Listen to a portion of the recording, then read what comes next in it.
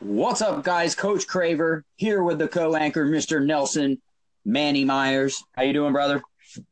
Hey buddy, what's up? Would you have it on mute?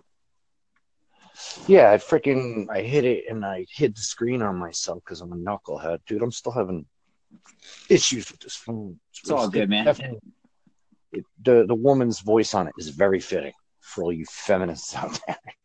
Hey, watch it, watch it. Oh my Man, God, what's it give me an attitude all the time? It's yeah. unreal. Well, that's perfect, man. So it makes you feel right at home. But Yeah, exactly. It's like and even sitting here now, it's like, where's my money? Give me money.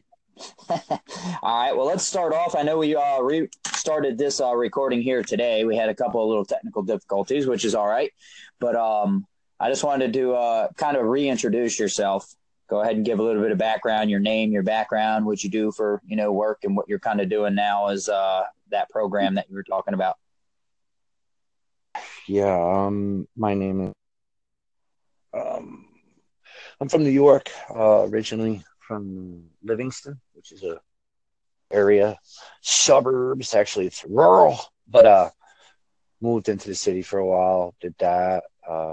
Been around, met a lot of people, partied a lot, did a lot of that caca. Now I'm part of a ministry called Ground Zero, and we help homeless. We help ladies and stuff. We help out the battered ladies thing. We also help out single moms with the ones that decide pro birth. You know what I mean? That need help. What else do we do? I work with Compassion.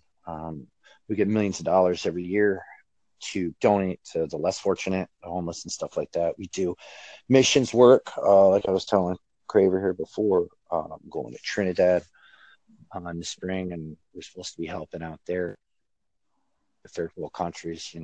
We help disaster relief and stuff like that. I don't know. We're on the net and on the news and stuff like that. So we do what we do and try to make the world a better place. I mean, we ruined it before. That's awesome, man. I love it. You're kind of giving back. Yeah, I mean, do you wear underwear? yeah, yeah. For the most part, I try not to, because I like flailing. Let's be honest. What man doesn't like flailing? I understand that.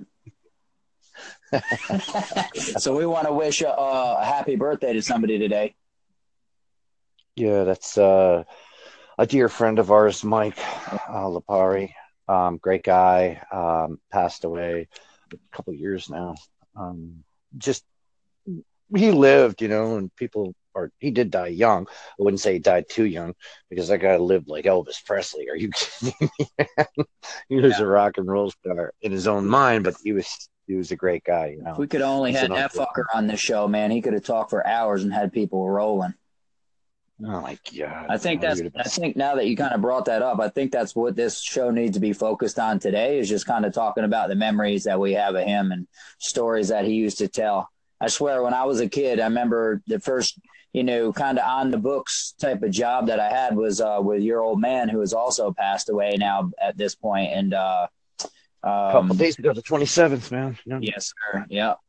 And it's just I remember hearing Mike, your dad too, but hearing Mike, tell these stories, and I was young, smoking weed and drinking, and I was like, this fucking guy, man, does he think I'm that fucking dumb to believe all these stupid ass stories? And I'd sit around, and I'd talk with you or talk with your old man, and all of a sudden I get like reconfirmation, and I'd be like, no fucking way.